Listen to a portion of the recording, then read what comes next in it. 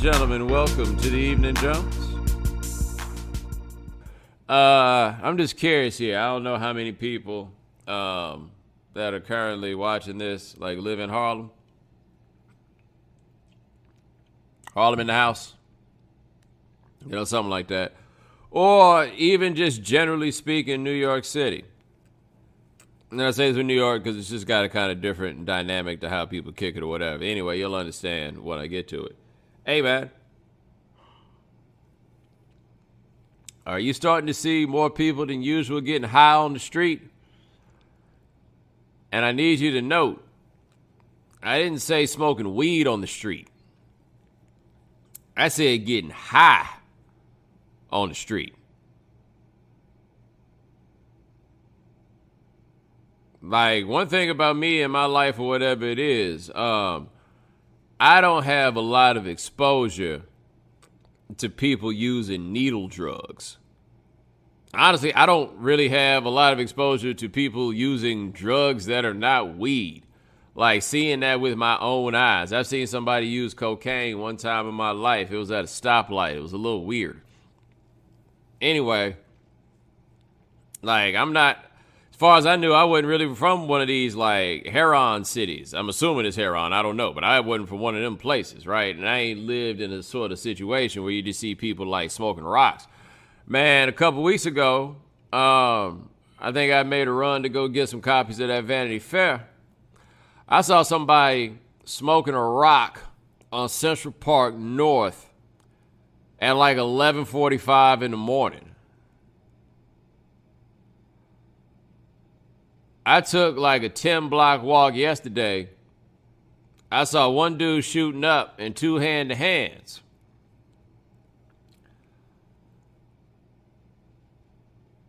Was it today? Or yes, I think it was yesterday. I saw somebody on the street shooting up. Yo, man, it's happening. And I say that kind of particular to New York just because there's the element of being on the street is just different here than it is in most places. You know what I mean? And so I don't know how many of y'all live in places where you don't really kind of get that sort of intimate acquaintance with what is happening with people who are doing some of the most struggling. It is happening, guys. It is happening. I saw something, I think it was the New York Times, said something 9 out of 10 restaurants in New York City are not able to pay the full rent. And I think they think something 2/3 of them are going to shut down. I can't remember the time interval they gave for them shutting down, but something 2 out of 3 is going to shut down. I'm just letting you know, man, if you don't think it's real yet, it is. And it's possible that you live a life that insulates you from some of that. I'm not judging you for it. I think that's a pretty accurate statement of fact. Yo, man, this is where we are. This is what's going on. I feel like y'all need to, because I got to be honest with you, man. I ain't scared of my neighborhood or nothing like that. I ain't that type. But, I'm not really accustomed to just seeing people with needles just out and around. That's not what's up. At all. I got a question specific about Harlem. A whole lot of y'all have been lamenting the fact that white folks have been coming into Harlem. I got news for you. We about to find out how bad they want to be here. Like I told y'all before, we wasn't all gone, right? It's going to be an interesting test of some of this. Pandemic was not in the plan of the gentrifier. That wasn't on the list of things they thought was going to happen. They're like, yo, we going to show up, and we going to clear out, the riffraff, and then everything's going to be okay. But they didn't think that the riffraff was going to be hitting these, mega hard times as it stands. They thought they had found a hidden gem, and they did. But it's going to be a little dusty for a little while, just so you know. Might get a little scratched up. You might have to take it in. But if this thing get to be like super hardcore, you're going to have to look at the white folks and be like, hey, if you wanted bad enough to stick around through all this, I guess I got to call you my neighbor. Even if I can't ever go to the little, fucking pottery studio. I have not seen a pottery studio in Harlem. I saw one in D.C. I haven't seen a pottery studio. Like, the level of gentrification that I haven't really seen in Harlem yet is all those like kinds of boutique type things. Like, you're not overrun by yoga studios yet, because I guess it just ain't enough white folks to make that happen, or still close enough to like their old like stomping grounds on the Upper West Side. I don't know. And you ain't gonna put everything too about like a yoga studio, for example. You ain't gonna have the yoga studio set up and think we ain't coming. We about to be there. Like that pottery thing, same thing. Like if we around, there's enough of us that got a little bread. We're gonna be there. Don't you worry. But I have noticed that I feel like that particular level of gentrification has not transpired in the Harlem that I'm like particularly familiar with. The one that still got some black people in it, if nothing else. Anyway, yeah, hopefully I found a way to give you a chuckle about all this misery that's overwhelming our streets. I do what I can. Anyway, let us move on to your questions.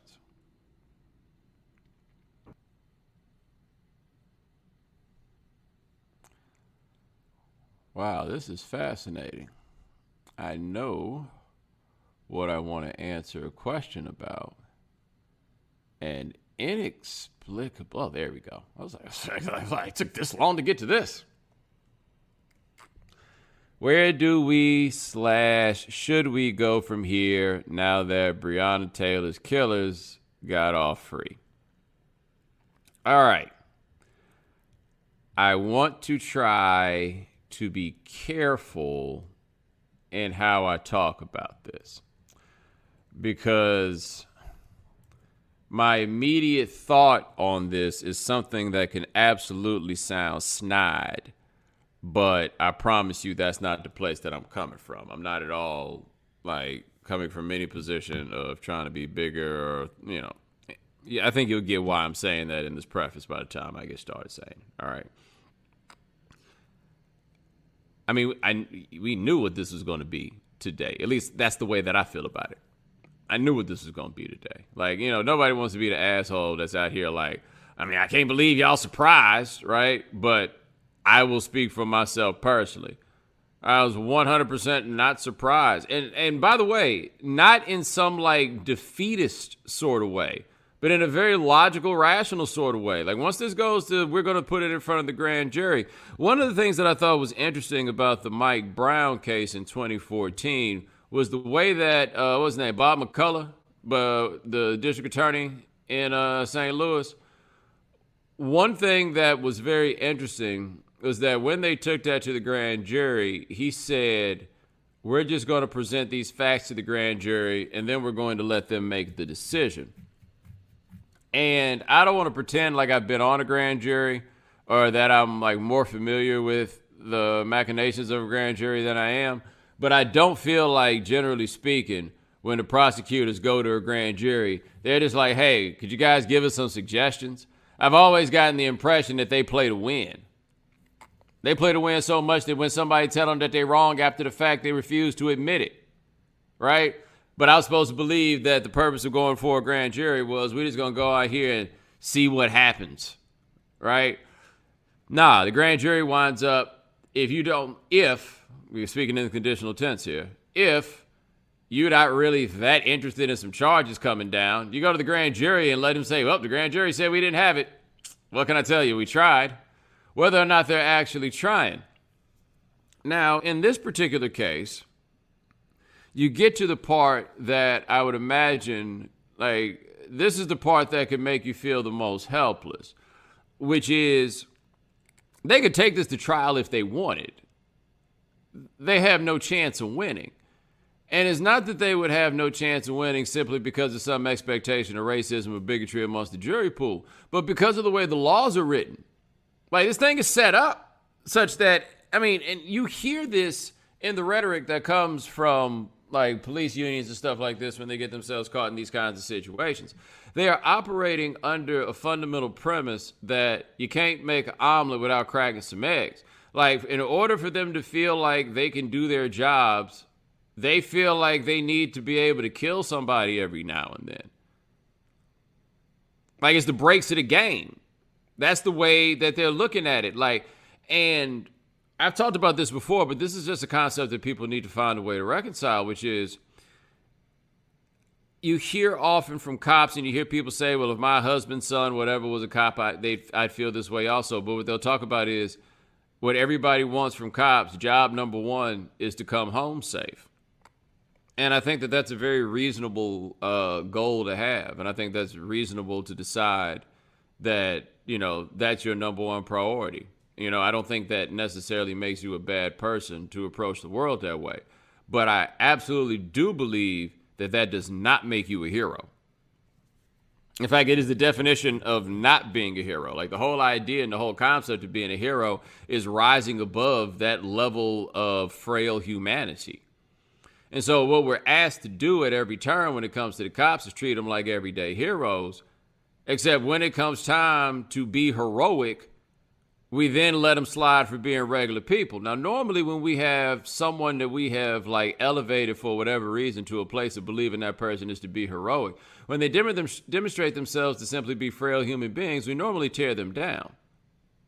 That's not what we do with police. In fact, it goes in the other direction in the way we handle with police, is that in these moments of frail humanity, and I understand that that's a best case scenario in some of these things, but in these moments of frail humanity, we actually build them up for the fact that they're just humans. And then go back to talking about them like they're heroes. You see what I mean? Like, you can't put all those things together at one time. But anyway, those laws are set up so that in order for them to feel like they can do their jobs, they just got to every now and then kill somebody. Like, they're not necessarily killing them on purpose. It's just going to happen from time to time. Like, that's how those laws are written. You go check out the ones in Kentucky on this one. It's basically saying that thing. They would have a very difficult time based on what the law actually says on getting a conviction. So for me, this was the outcome. Like, we didn't really have any other chance. Like, this is what the outcome was going to be, you know? I felt the same way about the Trayvon Martin case, the George Zimmerman trial. By the time they actually got around to treating it like that and going to trial, there was no conviction to be had. It just wasn't going to happen. Now, in that one, again, that's a case where I'm not sure they was really, like, wholeheartedly playing to win. But it wasn't going to happen, you know? And so I see the obvious pain that a lot of people are in as a certain measure of, like, disbelief that some people have. And I personally, I can't say this for anybody else, right? I can only talk about this for me. I personally do not ride emotionally with all these cases. I honestly quite often don't even read the particulars of these cases. And this is kind of a resolution that I started many years ago, maybe 5 years ago, because they were all the same. Like, particular circumstances could be different, but it was all the same. You know, there'd be a little difference here and there, right? But I realized that I wasn't going to be able to make some grander, larger point by getting emotionally invested in all these cases and, like, engaging in this certain level of public discourse about it. Again, because they were all the same. Like, it just reached a point where it became very clear to me that if you were resistant to the idea that something is wrong, it's not because you don't have the information. It's not because somebody hasn't told you. It's not what it is. Like, it's a call that you decided that you were going to make. And so for my own sanity, I had to back up off it a little bit, man. I had no other choice. Because I wasn't doing anything. Like, for me, I wasn't doing anything personally. And honestly, I didn't feel like I was doing anything for the larger conversation. Like, people don't need me to make sense out of this. Like, I felt like there was really a point, like, between 2012 and 2014 or somewhere around there, where I really felt like things that I was saying on this matter, like, I really felt like I was reaching some people who didn't quite get it. Like, I felt like we were in a place where these things were coming out in public ways and kind of in the nascent days of this social media era of sorts. And it was really, like, I was really spreading these ideas to folks who didn't get it. Now, that ain't what's going on now. You get it or you don't, right? It ain't because I'm saying anything about it. Like, you'll notice that basically for the last 4 years of Trump, I ain't really had anything to say about him because there's no real light I can shed to you. Either you get that or you don't, you know? Like, once it gets to a point where I feel like, for me personally, when I feel like all I have to say is something obvious, all I have to say is something that, like, every single one of you can say, then I'm probably not going to do it. There's no need. You know, like, I keep the value of this dollar high, you know what I mean? But either way, there's just, like, for what, right? Go through all this hell, get harassed and all this stuff for what? Not doing it, because it's not helping. Like, I can get out here and I can say that I said something, but I'm not doing anything to really help. And so, you know, I took, like, a different approach on it, but I also just had to take a different approach on how I consume the stuff. And so, when I got the details of what happened with Breonna Taylor, I knew there was no way in the world those guys were going to jail. You know? And that's its own problem. But, like, for me personally, if there was any coping that needed to be done, it was done as soon as I read the story because I know what the outcome is. I knew what direction it was going to go in. Seeing this thing happen over and over and over again. I can't get my heart broken by it every time. I just can't. Because the thing that's heartbreaking is a constant. And more importantly, the thing that's heartbroken, let's say that they had put all these charges on these cats in Louisville, and then they ultimately got a conviction for it. We would be out in the streets celebrating. Think about what a low bar that is. Think about what an absurdly low standard that is. And I'm not judging the people who would feel the need to celebrate. I'm speaking to what the overall condition is, that it would be cause for celebration. As somebody who killed the wrong person goes to jail for it. And we're going to be out here dancing behind it. Because that's how hard it is to get a win. So again, I'm not judging the people that are in that place, but I'm just not going to be there. Like, that's literally nothing to celebrate. Because what in the end is the celebration? We got one? Like, what card do you get for that occasion? Because we got one. You know what I mean? It's like, that's not what it's supposed to be. And so I'm just not there. And I'm not going to be there. And I do think, you know, not that everybody needs to be out here living like me, and I'm not trying to tell you to divorce yourselves from whatever your feelings are, but I do think you need to ask yourself in terms of how you consume these things and just kind of, you know, being a person with, like, mental health needs and stuff like that. At what level do you need to consume these things? You know, because I think that people get almost like a rooting interest or whatever it is. And all these things come, and then, you know, the way they get discussed is that they are reminders of various things. Like reminders of what it is to be black in America. Reminders of what it is to be a black woman in America. Reminders, you know, so forth and so on. And it gets to be that. But, like, I assure you, whoever you are, do you need to be reminded? Like, was there a day that went by and you forgot? Oh, damn, the cops be tripping. Like, I don't think that ever happened. I don't think you've had that day. I don't. And so I just really think this, for some people, for your own happiness, especially with all the stuff that's going on in the world, you can be aware of the larger issue. You can be aware of some of the smaller cases, but you can't ride with them. I just don't think that it's possible to sustain that. I just don't. You know, and so if you can pull it off, you got a fortitude and some that's entirely possible that I simply do not possess. But I also think that some people feel kind of guilty about the idea that they're not going to immerse themselves in every single one of these when they come around and they become a big hashtag or whatever it is. But you really don't have to do it. Like I was a little conflicted when I see all the, you know, arrest the cops who killed Breonna Taylor, and I thought that, I mean, certainly it was appropriate, but as it kept going and it kept going and it kept going and it kept going and it kept going, I really was thinking, like, yeah, that's something they absolutely should do, but, like, y'all don't think that's going to happen, do you?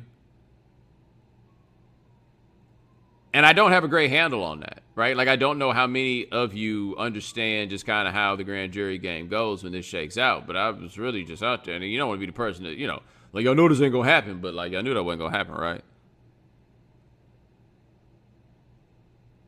Like, and again, I'm not judging you. I'm just kind of,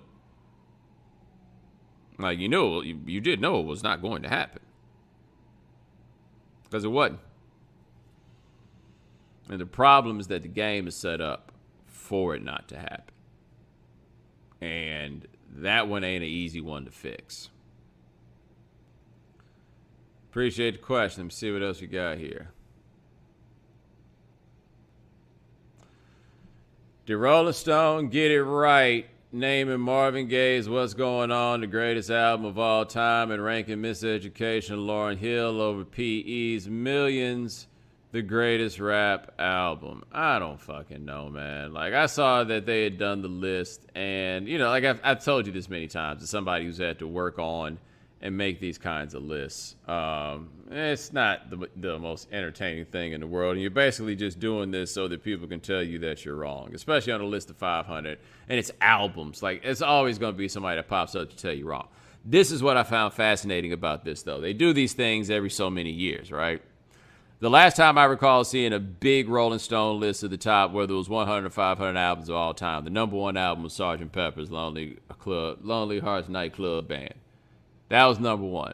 In this one, it was 25. The new number one was Marvin Gaye's What's Going On. Both of those albums have been out for over 50 for Sgt. Pepper, almost 50 for What's Going On. All right, so nothing has changed here. Nothing has changed. A different set of people you get to ask. Like, it did feel like in going through that list, you should check it out. Maybe you can't check it out. I won't say should. But, it had a real Black Lives Matter in 2020 kind of feel with some of the shuffling that we've noticed. Like, it wasn't just like the roll call of Beatles albums at the top that has typically been in the past. That I found to be interesting. Now, I love It Takes a Nation of Millions to hold us back. I think that Miseducation of Lauryn Hill has incredible highs, but is a little bit inconsistent. I saw people on the Twitter arguing about whether or not Miseducation of Lauryn Hill is a rap album. And we can have a discussion about whether or not it is a hip-hop album, right? I think that leads to some interesting questions, and I would absolutely say that it is a hip-hop album. Is it a rap album? No. It's an album that's got some rapping on it, all right? So, Lost Ones is a rap song. Doo-Wop is a rap song. Then you got some songs that got a verse on them. But it's not a rap album. Whatever you think about it, that's fine, but, it's not a rap album. And that's fine. That's okay. Like I say, hip-hop becomes a much more compelling question, right? Because you think about something like Everything Is Everything. She's singing on it primarily and then drops an incredible verse at the end. But, you think about those, that beat, that's a hip-hop beat. That's a rap beat, but it's not really a rap song. It's an R&B song with a hip-hop feature, kind of, right? Everything gets a little gray at that point, especially when, people started playing around with the drums and started singing over rap beats. There it is. So, yeah, I ain't out here getting mad at these damn lists no more. I'm just not doing it. It's just not, nah, man. I be maintaining my peace. I don't know what the hell y'all be out here doing. Ooh. You're planning to take the day after Election Day off, but with all the possibility of tons of mail-in ballots this year and the results might not be available right away, how long are you willing to hide out for? Kyle, I have to say, I had not considered this. This is a fantastic question. My whole plan is fucked. Wow. So for those of you who don't know, I don't see no reason to, I'll work the day before the election. I might work the day of the election, but I don't really want to have to do no interacting with nobody that I don't feel like in the days subsequent. I just don't feel like there's anything good that can come from that. I just don't. There's going to be a lot of angry people no matter which way it spins, and ain't nothing I can do about it ultimately. But my man is right. If we wind up in a situation where this thing gets dragged out, man, how many sick days I got? You know what I'm saying? Like how many more vacation days do I have left? Am I willing to put 2 weeks on it? It's a very, very, very good question. I still feel like the week of off is probably a good idea. Somebody in here talking about it's got to be a blowout. I mean, I understand why you would say that. I don't know, though, man. At some point when a man tell you something over and over and over again, you kind of got to believe that he means it. This is the wildest thing about Trump. This is an apolitical observation, but I'm going to make it. The wildest thing about Trump, I could tell you, oh, no, he means everything he's saying. And I could tell you, I mean, you can't believe nothing he says. And both of those things are true.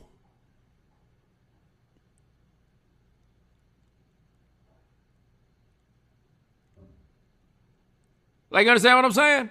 Like, and sometimes those things are true while discussing the same thing. Like, it's the most bananas thing in the world, right? The man will tell you, anything, but he be meaning it. So, like, what exactly do you do, right?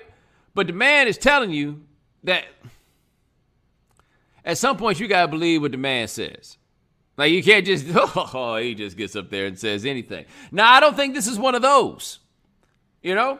Like, sometimes it's all he just says anything. Sometimes it's like, yo, man, he mean that, right? I think right now we leaning more into it. No, man, he mean that.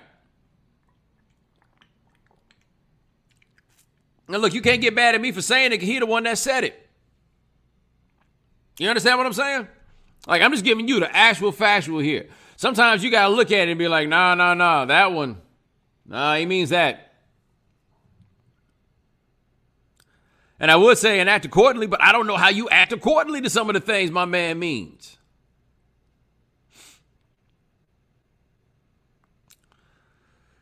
Appreciate the question. Let's see what we got here. Since you've already put us up on game with the body butters, would you mind improving the Brother Shower Soap game? I'm currently rocking the Dr. Bronner's Blue Label and always open to stepping things up. And my brother, I don't really have a problem with the idea of being helpful to you in this time. I really don't. However, I need you to understand something, all right? And I don't really know if in 2020 we have different standards for things that we say than we used to have before. And I hope that I do not sound insensitive in this moment to any person. And I do not believe sincerely that I'm being insensitive to anybody right now. And if I prove to be insensitive in saying this, I encourage you to let me know and I will acknowledge my fault, right? But my man is asking me to improve his shower soap game, and I need you to understand that, like, I am not your girlfriend. Like, when it was time to, like, step the game up for me, it was like a woman who was encouraging me to do this. Like, this is the way that I view this relationship. Now, what I will do, generally speaking, is just to let you know, for example, I didn't give you no recommendation on the butters, but I told you that you need to get on the butters. This is a general notion and idea that you should get on the butters.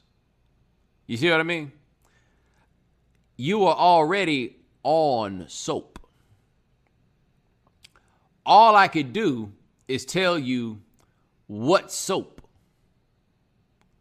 to get. What I would say to you as it relates to the soap is you might want to start ordering your soap off the internet and not buying it at the store.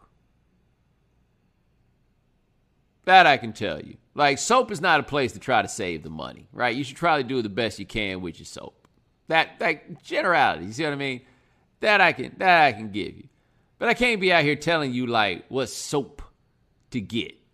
Cause all I'd be telling you is the soap that somebody else told me to get.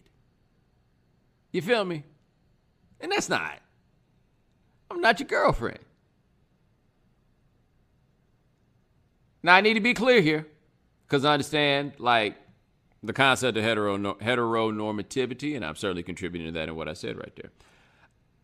I don't know much about the relationships between men in the sense of who steps the other's like soap and moisturization game up. I don't really know how that goes. I don't know if them cats be like both still using Irish Spring. I have no idea. I have no idea if one of them comes in and is like, no, you got to do better. Or they both show up with the same thing. I show up with the same sense of it. I really don't know the interpersonal dynamics of these things. I say that with no shade or nothing else. Like, I just don't really understand. So all I can tell this dude is I am not your girlfriend, because that is the way that I know that this information transfer typically works. I don't have advice for other. I don't know. Appreciate the question. See what else we got here. Without getting into specifics, is it surreal when people you presumably were a fan of when you were younger take shots at you? I don't even know which one you're talking about right now, but no, not really. Look, man, I've been doing this for a long time. Like, I'm past the... It takes a lot for me to be like, wow, little old me, look where I am. Man, I've been here for a minute. This feels comfortable as hell to me. This shit happens. All right, appreciate the question. Let's see what else we got here. Oh, okay, this is interesting. Do you apply the same hero logic, which is solid, to soldiers? Soldiers are doing a completely different job. Here's the thing about a soldier. The soldier has an enemy. I don't believe police should have enemies.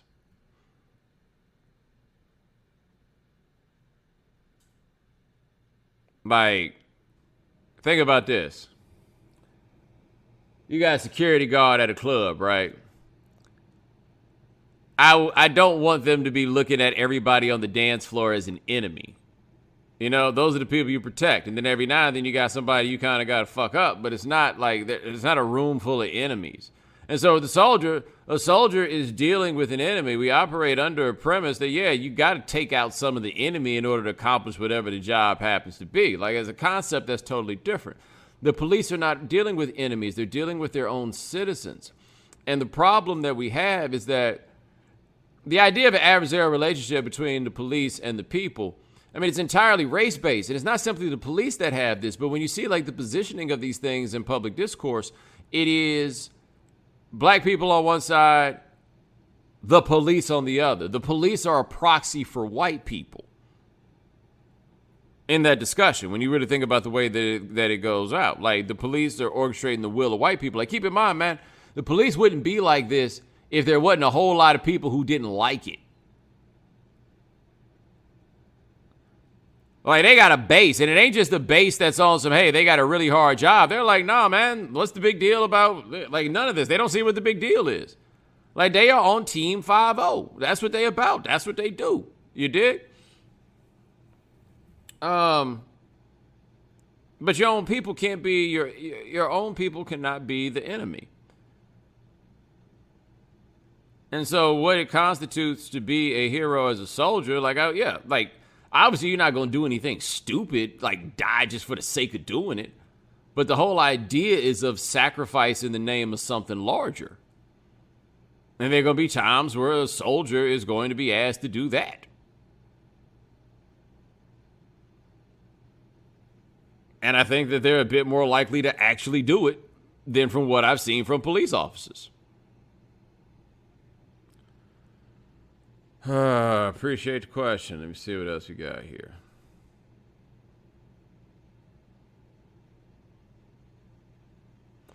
Wow, sorry guys, there's a lot of questions, so it's taking me a while to go through them.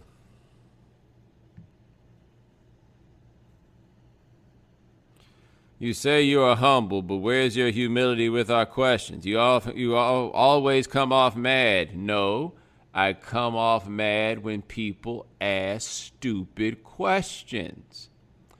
Because I do this like after I've been at work all day, and some of y'all pop up here asking me stupid questions.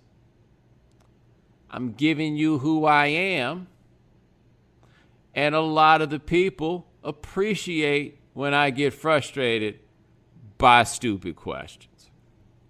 So you, Dior1 from YouTube, thank you for providing the stupid question that gives the people what they want. Do not question my humility because your question is stupid. I feel like that's unfair to me and pretty arrogant of you.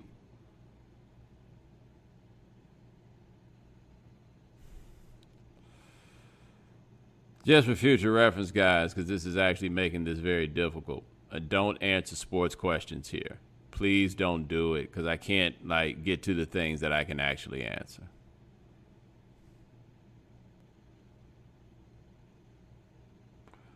All right, yeah, this is getting a little overwhelming. Sorry about this. Ladies and gentlemen, thanks so much for joining us here on The Evening Jones. Try to do this thing about once a week. My man, Lance Gilliam, handles everything behind the scenes. Thank you, sir. Remember, if you can't watch The Evening Jones live, check out the podcast. Subscribe to the iTunes Store. Subscribe at Stitcher Radio. Check us out at SoundCloud. We are also at the Google Play Store. And I'll talk to you guys in a little bit. Take it easy.